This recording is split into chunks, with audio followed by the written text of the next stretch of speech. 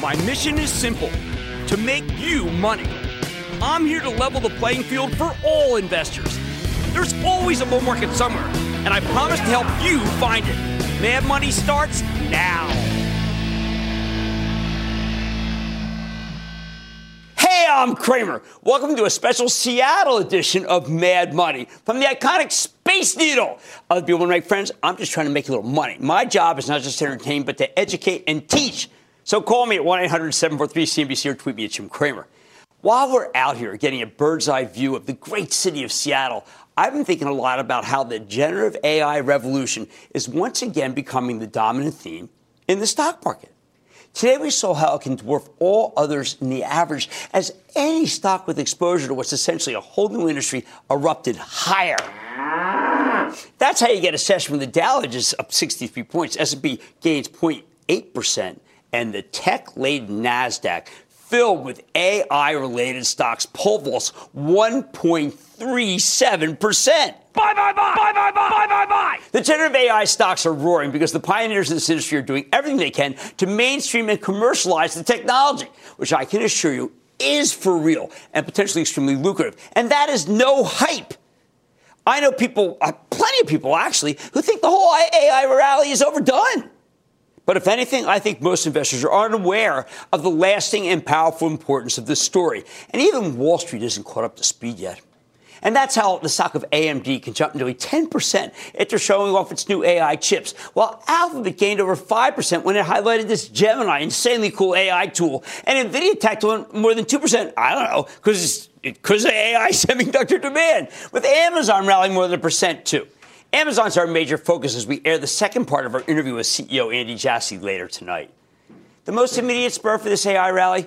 Yesterday, at her key product introduction, AMD CEO Lisa Su talked about how she thinks generative AI and its fixings will be a $400 billion industry in the next 4 years. That's huge on its own. But crucially, she was saying it could be as high as $200 billion back in August. So clearly, Dr. Su feels much more bullish about AI than she did just then. Look, for an industry's prospects to double in 5 months is simply unheard of. Really, I've searched the annals. I can't find anything like it. But that's how AMD stock could rally like this after introducing some new chips that can speed the AI revolution along, because investors realize there's room for more than just market leader NVIDIA. I am a huge fan of AMD, and it was a substantial holding for the trust before we took some big profits. But members of the CNBC Investing Club know that we went all in NVIDIA, which has a huge software component in its graphics cards and is also supply constrained across the board. NVIDIA isn't threatened by AMD because it can't come close to meeting the demand for its own chips, even as AMD's products seem pretty darn fabulous. Hey, by the way, Amazon CEO Andy Jassy told me that Amazon Web Services will be using NVIDIA's incredibly powerful Grace Hopper supercomputer chips for their cloud infrastructure platform, even as it too is making chips for AI. Despite reports you may hear, the relationship between NVIDIA and Amazon is solid. Apparently, the migration to the cloud still has a lot of runway. I was stunned when Jassy told me that 90% of computing is still done on-premise, meaning it's still done off the cloud, even as the customers who will be left behind by the generative AI revolution if they don't move to the cloud soon. I think the competitive advantage of the companies that make the switch to the cloud is so stark that it's basically a change or die situation. And the only outfits that can handle the traffic are Amazon Web Services, Google Cloud, and Microsoft's Azure. Now, I see Microsoft as the undisputed leader in AI. The launch of its Copilot platform has been incredibly successful. I know from my talks with the company that Copilot's unrivaled in its ability to help business people do their jobs better. I love the idea that business people who struggle, say, with the ability to translate new concepts into a digestible form for, say, investors or banks to understand they can't get it, or writers who are blocked and need inspiration to help with the numbers, they can turn to Copilot to solve their problems. Until I came out here, I had no idea that Copilot's so far ahead when it comes to practical, everyday business uses. But that's the reality. Aided in part by Microsoft's brilliant investment in OpenAI, the alpha behind ChatGPT. Yesterday, though, we got some news from Alphabet, which was widely rumored to be well behind the competitors in the space. They took this gigantic leap forward, revealing Gemini, their entry into generative AI, and it is dazzling. Now, you can watch the 6-minute video, which I want you to do on X, platform formerly known as Twitter, without any code. You can banter with Gemini, and this thing can recognize shapes, colors, items, movies. I was blown away by its creativity and bizarrely by its kind of dry sense of humor. Take a look at these two examples from Gemini, and you'll get the gist of it.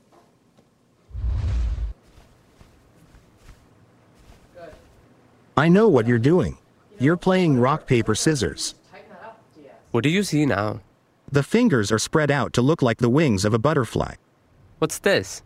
Big ear and barking mouth, a dog. What movie are they acting out here? I think they are acting out the famous bullet time scene from The Matrix. All right, that's what sent Alphabet stock up 5% today, as investors caught up with what they're doing in AI. Until yesterday, I think people were under the illusion that Google was still stuck in search mode. The Gemini video shows that this business is much more than just search and YouTube, hence why the stock's playing catch-up with the rest of the AI cohort. As for Amazon shareholders, oh, don't worry. Generative AI is already deeply embedded in Amazon's business. It's how Amazon understands what people around the world might want before they even know what they want. It's how they can send you same-day consumables, a wondrous change that makes it so you don't need to go to the store for staples and find a clerk to unlock the plexiglass that's hidden behind. Just order them online. You'll go to the office. When you get back there on your stoop when you return. One thing I know, many people that I meet still struggle to understand what generative AI really means, especially for my age. If you don't get it, maybe a football example. I always find these help. Let me give you this. This is a cool one.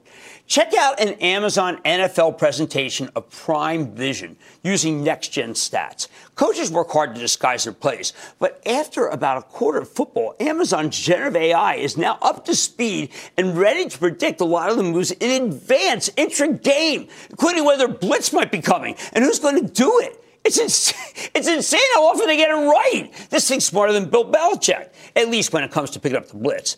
You can run, but you can't hide from generative AI. It knows everyone's next move, even the masters of NFL disguise. So let me give you the bottom line.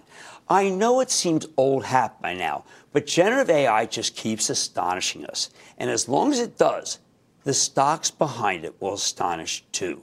Let's go to the phones. Let's go to Joseph in Hawaii. Joseph. Good morning, Mr. Cramer, and aloha from the big island of Hawaii. How are you today? Mahalo. I am good. How about you? I'm doing well. First-time caller, but long-time viewer. Thank you for taking my call. A big shout-out to all of your hardworking men and women on your staff, and thank you for all your immeasurable wisdom and guidance over the many years. You're kind. My staff is unbelievable. Okay. Well, our good friends at Blackstone have offered to purchase Rover for $2.3 billion, and yes, we all love our fur babies. Jim, with an eye to history, Blackstone purchased Hilton in 2007, took on substantial debt during a major restructuring. It was a leveraged buyout transaction, $26.8 billion, all cash offer, a record dollar amount for that time. 7 years later, in 2014, Hilton went public once again. The IPO was $21. Today, Hilton is trading at $168. A success story indeed. Moving forward, I have three basic questions. What is your take on the Rover acquisition? Will any third party possibly bid to buy before the January 24th deadline? And lastly, should I buy Rover? Thank you, Jim. Okay, no, don't buy Rover, buy Blackstone. You know, we did cover Rover earlier this week. It was right after Elon Musk spoke, and I think it kind of got lost in the Musk shuffle. But that was a brilliant deal, and Blackstone is a great company. And there was some guy slamming them the other day, and I said, do they know who they're slamming? It's John Gray that you're betting against.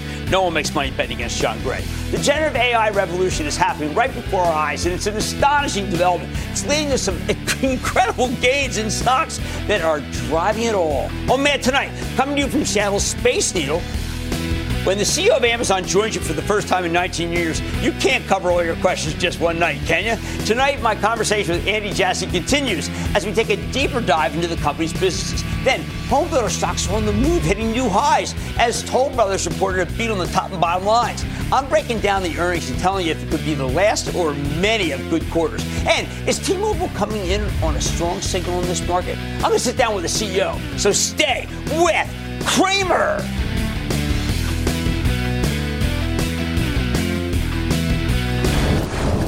Don't miss a second of Mad Money. Follow @Jim Cramer on X. Have a question? Tweet Cramer. #MadMentions. Send Jim an email to madmoney@cnbc.com or give us a call at 1-800-743-CNBC. Miss something? Head to madmoney.cnbc.com.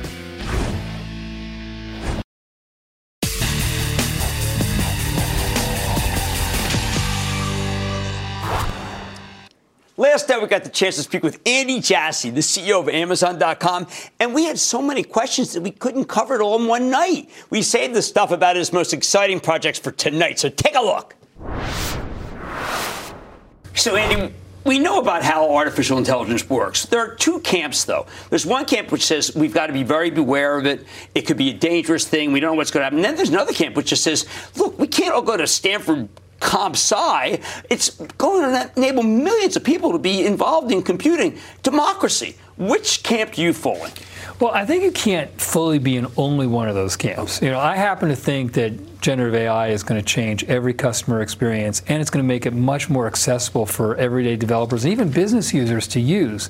So I think there's going to be a lot of societal good, but you have to pay attention to some of the dangers of generative AI, and you have to have the right security, and you got to make sure that that the models are not overly hallucinating, and so you do have to care about safety and that. And in the businesses we operate in, whether you're talking about consumers in our consumer businesses or enterprises in our AWS business, they're going to care about the safety pieces. So we have a lot of focus there, but I also don't think that you should throw the baby out with the bathwater. Like, I actually think this is going to be hugely helpful in every customer experience. But how do you know exactly what I'm going to buy before I know it?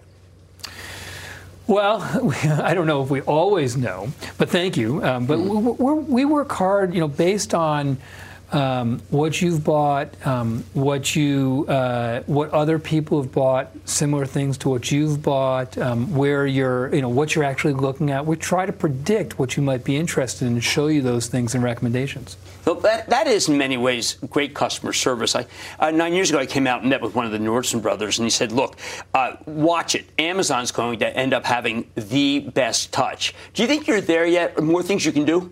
Oh, my gosh. I mean, I think that we do a very good job of recommending items to people and helping them discover items. And yet I think all of us on the team would say that there's so much more we can do, and we're constantly improving our models, and generative AI are going to make our models even better, and it's also going to make discovery even easier. So I think we're pretty good at it, and I think we're still in the early days. You know, I listen to the value of Prime and listen to what you guys are offering, then I think about the FTC, and how the FTC frankly just feels that you're entrapping people in Prime. And it's almost laughable to me. You do everything to keep prices down. Entrap, I mean, it's a joy.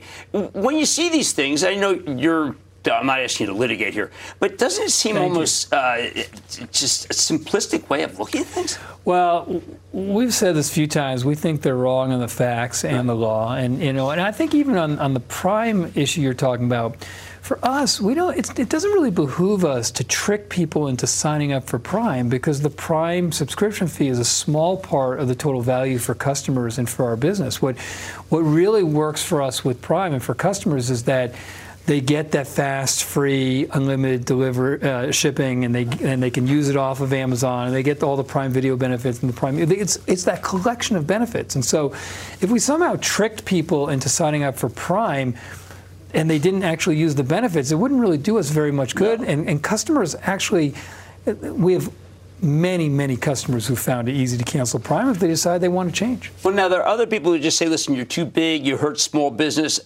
I think it's a canard, but I understand that people could feel that way because of the size of your operation. Well, I think that if you really look at the facts, what we have done for small companies and small businesses in this country and across the world, I think is pretty remarkable. We have a couple million small businesses that sell in our marketplace where they're able to have a much larger business and reach many more customers than they possibly could themselves. What's hard about starting a business is not putting up a website. That's relatively straightforward. It's actually finding all the customers and then actually having to pick, pack, and ship and deliver to customers. And so the fact that we do that for so many small businesses has changed the magnitude of what small businesses can actually earn. You guys in your quarterly talk about you've created millions of businesses. Yeah, and we've done it in the marketplace, and we've also done it in AWS. If you think about, in the old days, when you were a startup, you had to raise $4 or $5 million up front just to pay for your data center and your hardware and your networking gear, and then you get one shot at trying your idea. With AWS, you actually don't have to worry about spending any of your capital that you raise on the data centers or the servers or networking gear. And you can try lots of instantiations of your idea for pennies or a few dollars a month until you find traction. Like that has totally changed the game for small companies and startups. All right, now let's talk about things that I'm not sure are working yet. I find Alexa stilted, for instance. Sometimes she just doesn't understand. Not enough personality for you? No, she doesn't. She's flat. Mm-hmm. And she's a yes man. She does whatever I want. But I do feel like that it's not conversational enough. Can you change that?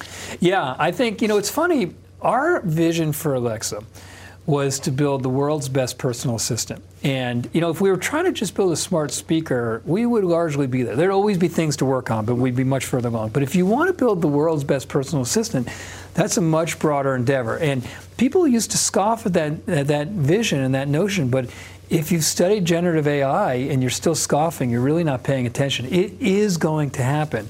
And, with 500 million Alexa-enabled devices out there with a couple 100 million active endpoints and entertainment and smart home and shopping and information, we think we have a real opportunity to be the leader there. And we're in the process of building a much more expansive large language model underneath Alexa that will make her both much more knowledgeable and much more conversational for you, Jim. We need that. Now, my trust is worried about the following, okay?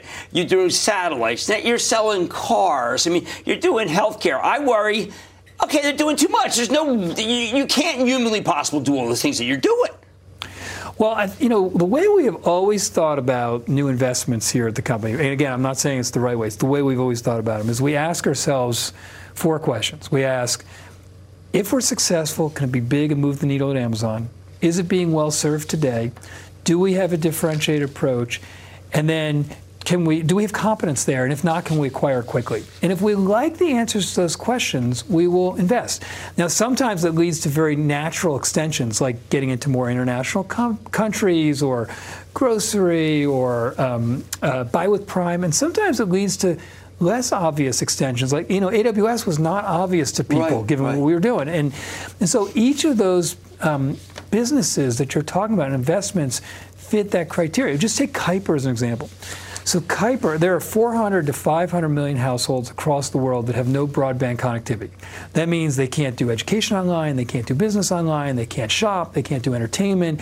Enterprises have no network around them, governments have no visibility, and so the low Earth orbit satellite that we're building with Cramer is going to change the connectivity for all those households that just haven't had it. It just completely changes what's possible for them. That's going to cost you a fortune. It's capital intensive up front, but it has a lot of the same types of characteristics of AWS, where if you're willing to invest the capital up front, there's a large market segment there that you can actually provide something that they couldn't otherwise have. And I think we can charge a low price and still make good margins where it's a good business for us. So I'm very bullish about that business. And cars? Well, remember, cars are really an extension of our retail business. So we did a strategic agreement with Hyundai, and it's got 3 elements to it. The first is that they're going to make their cars available on Amazon. So there really aren't any websites where you can buy a car end-to-end. They're usually lead generation for the dealerships. Right. Here, with what we're doing with Hyundai, is that they'll have their cars available. Customers will be able to buy a car end-to-end with whatever features they want and pick it up at whatever dealership they want. And they get to take all the muck of having to negotiate and financing and wait for the loan that takes 3 hours, and it'll take about 15 minutes on Amazon. So it's going to be a great customer experience. And then as part of the strategic agreement, they're going to put the Alexa experience in their cars, and they're going to move their on-premises technology infrastructure at AWS. So it's a very broad, expansive, strategic agreement. The selling of cars is really an extension of our retail business, but we're very bullish about the partnership. They are very focused on customers like we are. Healthcare, very hard to do. And you're wading into that. Well, if you think about that rubric I said earlier, are there customer experiences that are worse than healthcare? No. I mean, like it's such a passport and driver's license. Will you do that? But even some of those are getting better. I mean, and getting into the country is a lot better than it was before. And so, for us, I think when we tell our grandkids that the way you used to have to see a doctor was, call 3 weeks in advance, drive 20 minutes, park, wait in the wait in the reception for 20 minutes, get into an exam room for 15 minutes, doctor comes in, talks to you for 10 minutes, drive 20 minutes to the pharmacy, drive to work or wherever you're going. They're just not going to believe us. Like I used to not believe my parents didn't have color TV when they were growing up. And so, we have an opportunity with One Medical, which is primary care. It's a radically different experience. It's a really amazing digital app with all your information readily available. You can chat with physicians. You can do video conferences. They have physical clinics. The doctors will come see you and spend 30 or 60 minutes with you. It's the patient's call. You can get an appointment same day. You can see specialists next day. Like it's a totally different experience. And then when you have to go to the pharmacy, you can have Amazon Pharmacy deliver it, and it's really broad selection. It's great pricing. We have programs like RX Pass, which allow you for key generics for $5 a month to get unlimited amounts of that. These are very different experiences in healthcare. I think we can be a big part of that solution and being a better experience. Okay, I worry about international. Now it looks like it's about to go in the black, but it took you years and years and years. You have to be in India. It's the fastest growing big country in the world. But again, are we going to start at zero and spend fortunes? I think, I think you don't have to worry that much about international, Jim. It's a really big business today, and it's growing really nicely, and I think it's going to be a very large, profitable business for us. When you enter a new geography, if you think about in our established international geographies, UK, Germany, Japan, growing really nicely, growing even faster than we anticipated, like the profitability trajectory there. We have a lot of new emerging markets, India, Brazil, Mexico, Australia, Africa, Middle East, some countries in Europe. And, those are all places that want to have delivery and local operations. And when you launch those, you have to lay down a certain amount of fixed costs, and then you need enough revenue to cover those fixed costs. But they're following the same type of trajectory the U.S. did, and the UK and Germany and Japan did. And they're all growing well, and the profitability is moving the right way. It's going to be a very large, profitable business for us. What happened? What was the delta that it was so good this last quarter? You're so close to break even. So close. Well, we're continuing to grow at a more rapid clip than we might have projected, and then we're continuing to take our cost to serve down in our fulfillment network, and that's changed our profitability profile. Well, it's amazing. Now, I do have something from I do want to add, which is that I'm trying to figure out, you guys must love my wife, because there's a present from Amazon on our step every single day. Bless her, Jim. Thank you. Great to see you. That's Andy Jassy, President and CEO of Amazon. Thank you, Andy. Thank you. Thanks for having me. Coming up, what's a move in mortgage rates mean for a home builder like Toll Brothers? Cramer checks out the foundation of a cohort with a home field advantage. Next.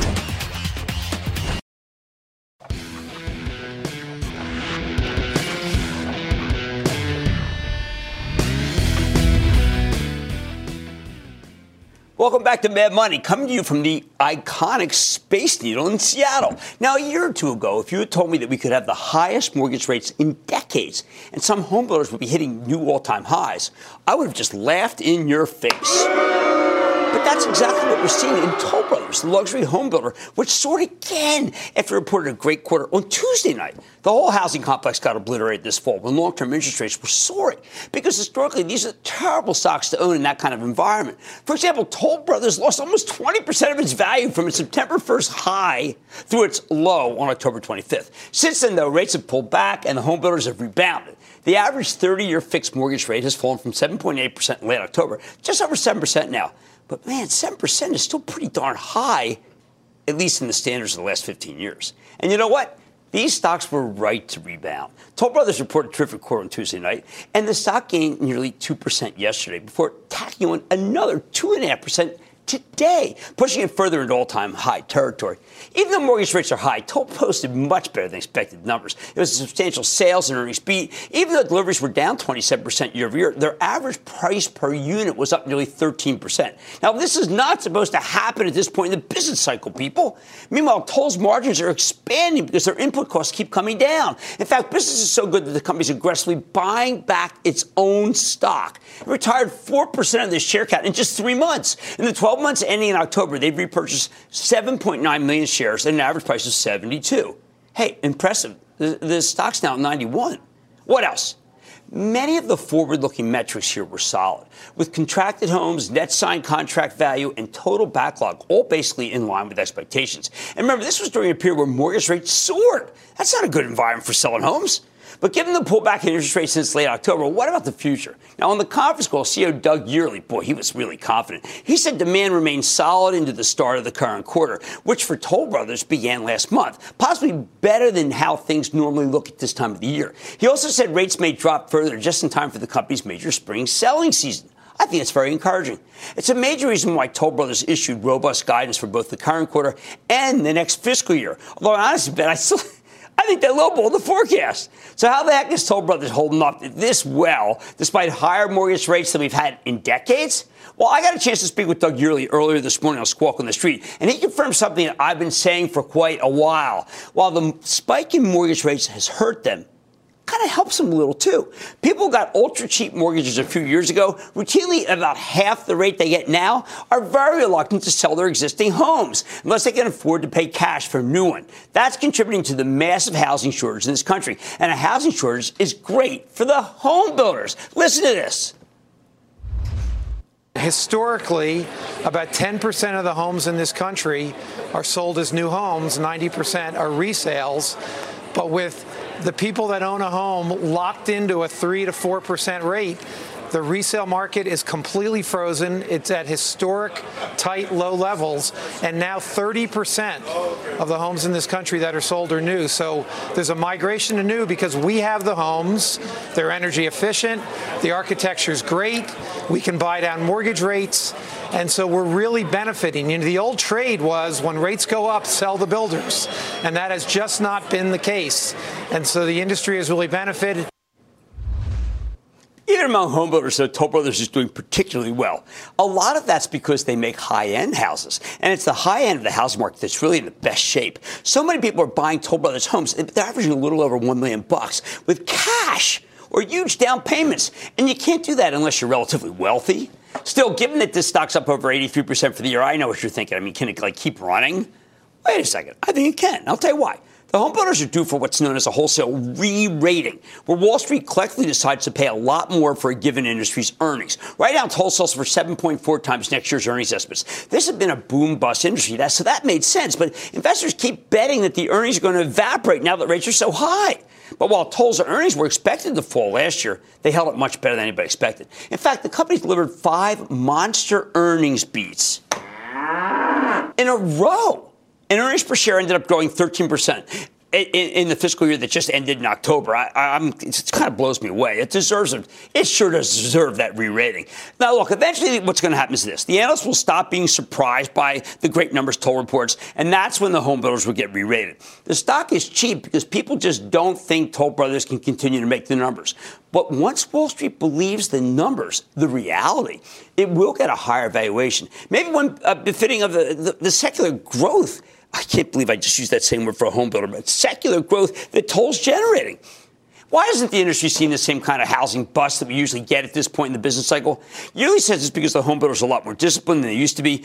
They don't go crazy buying land and overbuilding when times are good anymore. They always did that, which means they didn't get stuck with tons of excess inventory once the Fed started tightening aggressively and had to cut price to sell the houses. Once Wall Street realizes that this is the new model, I bet the stocks in the industry will be worth a heck of a lot more. If people will just pay 10 times earnings for Toll Brothers, up from the 7.4 times earnings they're paying now, this $91 stock would be at $123. You know, that wouldn't shock me at all anymore. Plus, given the company's track record, I wouldn't be at all surprised if the earnings estimates continue to be too low. Remember, these guys earned $12.36 in their 2023 fiscal year. But 12 months ago, the analysts thought they'd only make $8.50. Let me give you the bottom line here. Toll Brothers can keep hitting new all-time highs because nobody expected their business to hold up so incredibly well to begin with during what's supposed to be a huge housing downturn. And now that interest rates are headed lower, I bet Toll Brothers stock has a lot more room to run. Let's take calls. Let's go to Jeffrey in Massachusetts. Jeffrey. Hey, Cramer, pal. What's up? Sorry about your birds the other night, buddy. Hey, man, we got a game Sunday. What are you worried about? New one coming up. Forget the last one. What's going on? Just kidding from a Chiefs fan. But all jokes aside, How'd you do Monday Night, Joker? I'm sorry. Which stock? Carrier, my man. Cooling off? Oh, yeah, okay. Well, you confused me with the Chiefs thing. All right, so Carrier has got this acquisition in Europe, and it's dogging the stock. And I think it shouldn't. I think that Dave Gitlin has done a very good job here, and I think the Carrier is a buy. But I've got to tell you, TT is doing better. That is Train Technologies, and that's the one I would take over it right now. I think Toll Brothers can keep hitting new all-time highs from here because their business has held up so well over the past year. And now they have the wind at their backs with lower interest rates. It's really going to be just clean sailing going higher. Much more Mad Money ahead, including my exclusive with T-Mobile. Could the Washington State-based telecom have you phoning into profits? Don't miss my sit-down. Then, is the EV trend short-circuiting? I'm giving my take. And all your calls, of course, rapid fire in tonight's edition of the Lightning Round. So stay with Cramer.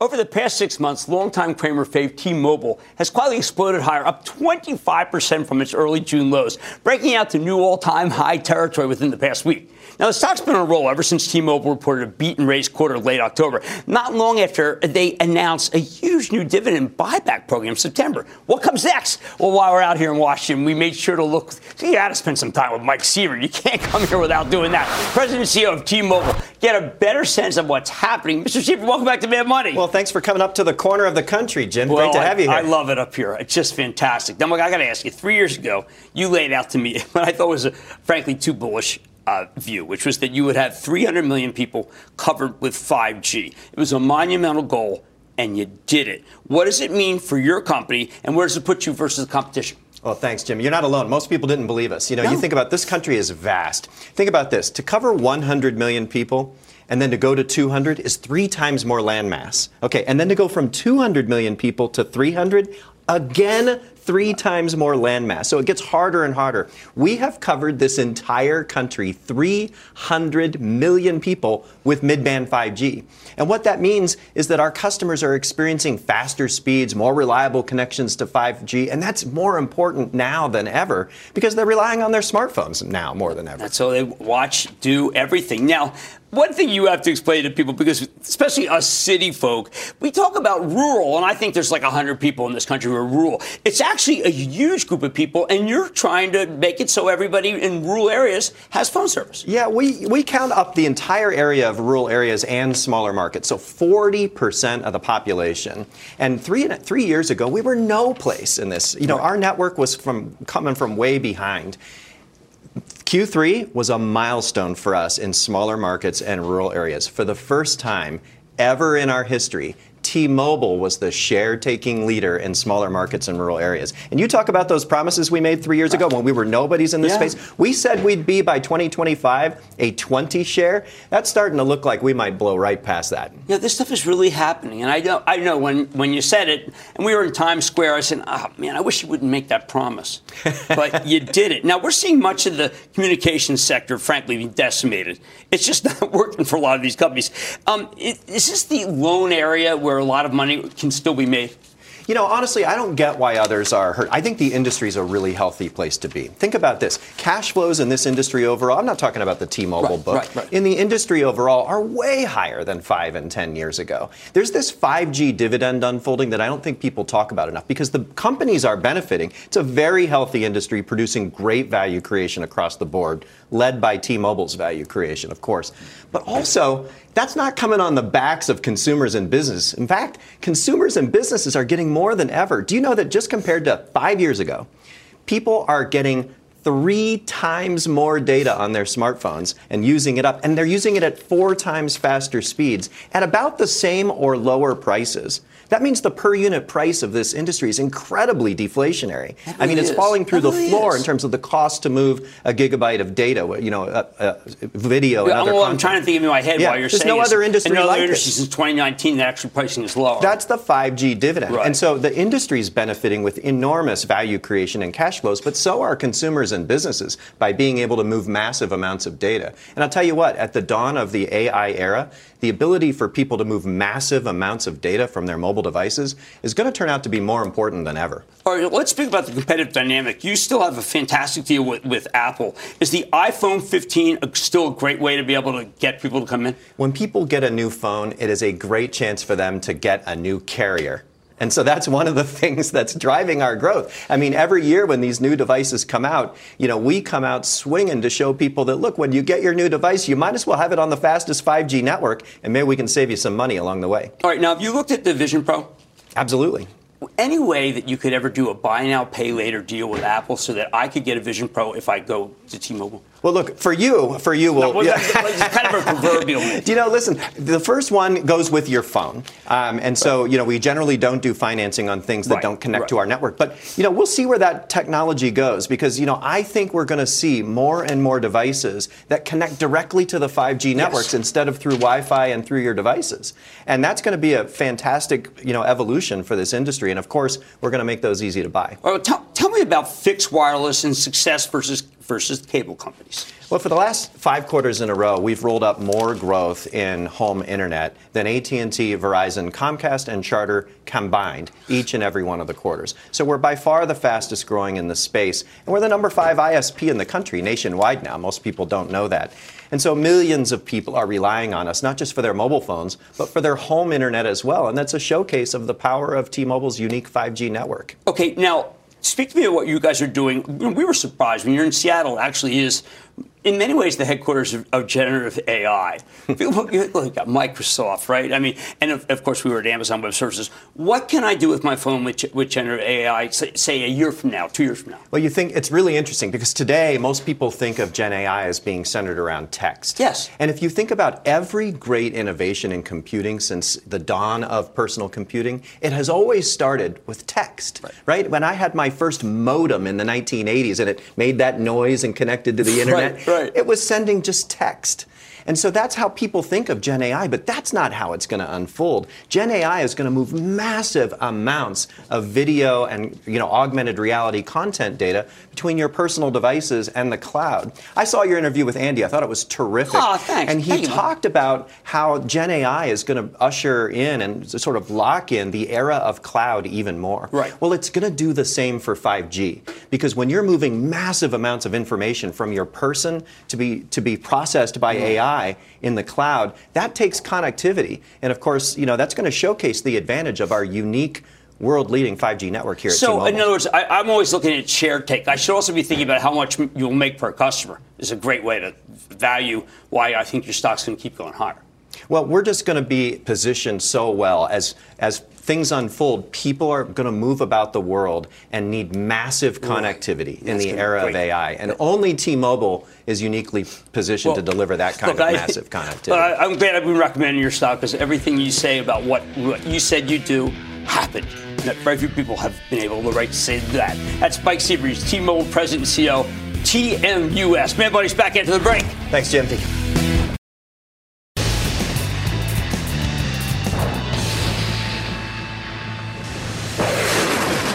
It is time. It's time for the lightning round. That's where we're going to wrap our calls. I'll tell you about the buy, sell, don't get on the calls. I'm going to tip for the play this out.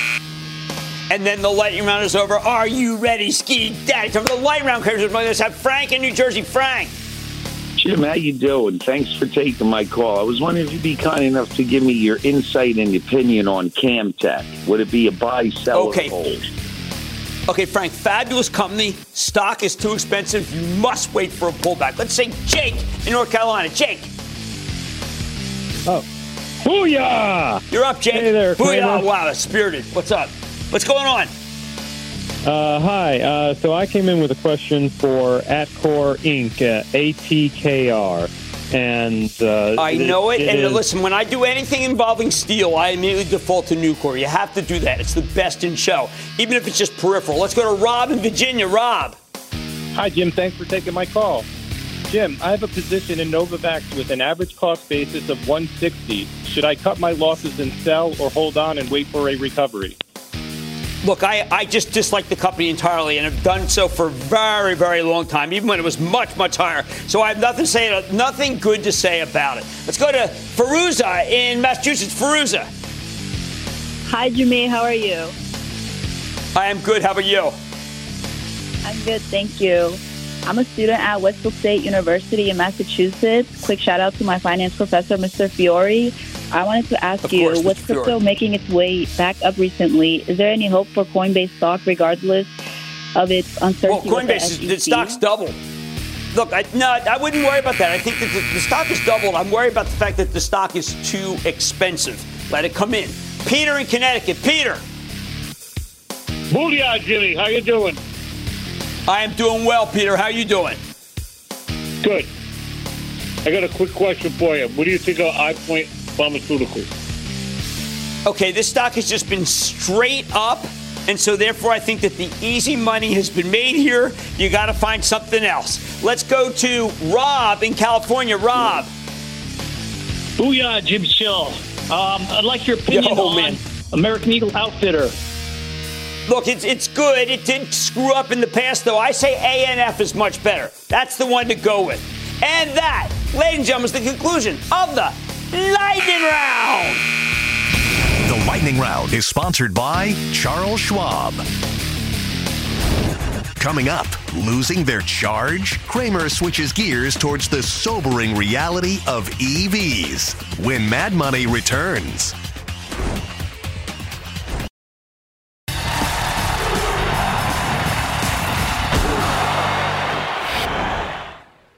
Electric cars aren't economic. They don't hold their value. And they're real hard to repair. A couple years ago, we thought they were the future of the automobile.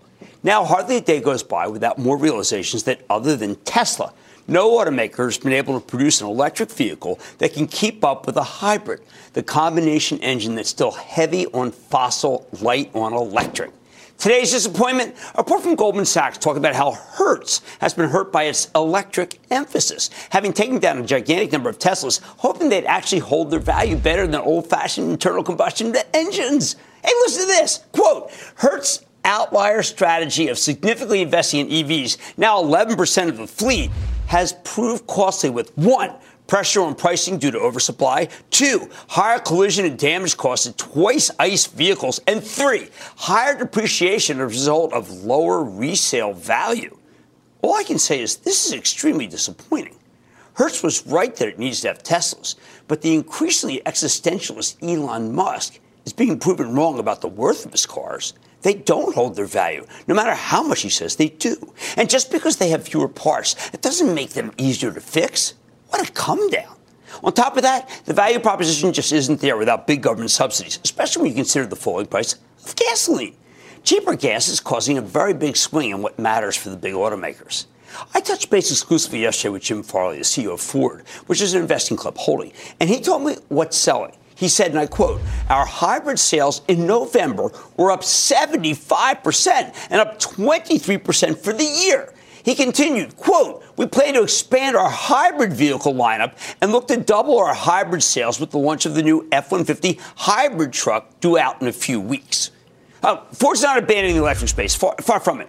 And it does have the number one electric truck in America, the F-150 Lightning. But legacy automakers make incredibly lucrative internal combustion vehicles that are loved in this country. Abandoning that space has proven to be a lot harder than anyone thought. So we've seen a collapse in many electric vehicle stocks and anything connected to them. But one thing I feel very good about after being out here in Seattle is Rivian. Yes, Rivian, which Amazon owns more than a 16% stake in. They seem to have a game plan that actually is a lot like Tesla's. Rivian has popular passenger cars and delivery vans, with the delivery vans being especially exciting, really, for companies that want to reduce their carbon emissions. Just this morning, Stifel put out a piece recommending Rivian, which talks about their agreement with Amazon for 100,000 vehicles, along with some possibly revolutionary battery technology that could make their cars and trucks more economic. Stifel's using a $23 price target for this $19 stock. At the end of the day, though, everybody was too optimistic about the electric vehicle space, including Tesla. The value proposition seems to be sinking, even as the environmental imperative hasn't gone away. I just don't see how electrics take over the country unless the government subsidizes them even more heavily, or we allow cheap Chinese imports. But that would be deadly for the traditional auto industry, and I don't see either plan having much support in Washington. Yet reports of the internal combustion engine's demise, like it or not, have been wildly exaggerated. I like to say there's always a bull market somewhere, and I promise I'll find it just for you right here on Mad Money. I'm Jim Cramer. See you tomorrow. Last call starts now. All opinions expressed by Jim Cramer on this podcast are solely Cramer's opinions and do not reflect the opinions of CNBC, NBC Universal, or their parent company or affiliates, and may have been previously disseminated by Cramer on television, radio, internet, or another medium. You should not treat any opinion expressed by Jim Cramer as a specific inducement to make a particular investment or follow a particular strategy, but only as an expression of his opinion. Cramer's opinions are based upon information he considers reliable, but neither CNBC nor its affiliates and or subsidiaries warrant its completeness or accuracy, and it should not be relied upon as such. To view the full Mad Money disclaimer, please visit cnbc.com/Mad Money disclaimer.